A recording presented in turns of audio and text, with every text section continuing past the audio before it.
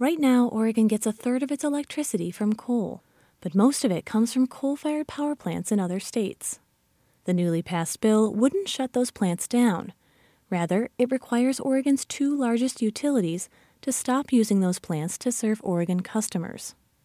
Meanwhile, it requires both Portland General Electric and Pacific Power to expand their use of renewable energy to 50% over the next 25 years. It is a major achievement. Andrea Durbin is the executive director of the Oregon Environmental Council.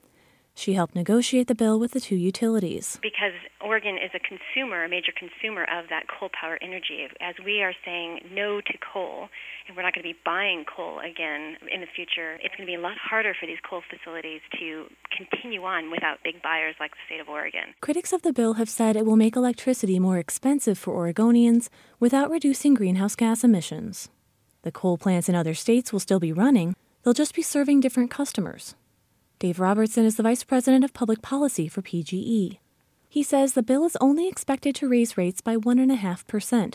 While it won't directly close coal plants, he says, it does put additional pressure on their owners. There are a whole lot of pressures on coal plants right now. Legislation like this that increase renewables and cause coal plants to become more expensive certainly have utilities thinking about, well, what's the future of coal, and can we really rely on that for our future energy mix? Robertson says it will take a major effort for his company to meet the 50% renewable energy goal. That's a challenge as well, to have renewable energy that's not always on. Like you can have a dam always flowing water, or a natural gas plant always turning a turbine, but the wind doesn't always blow and the sun doesn't always shine. So you got to have backup for that, and that'll be part of the mix that we have to do too. The bill has measures built in that would allow utilities to ease off the goals if they drive up electricity prices more than 4% or put the reliability of the grid at risk.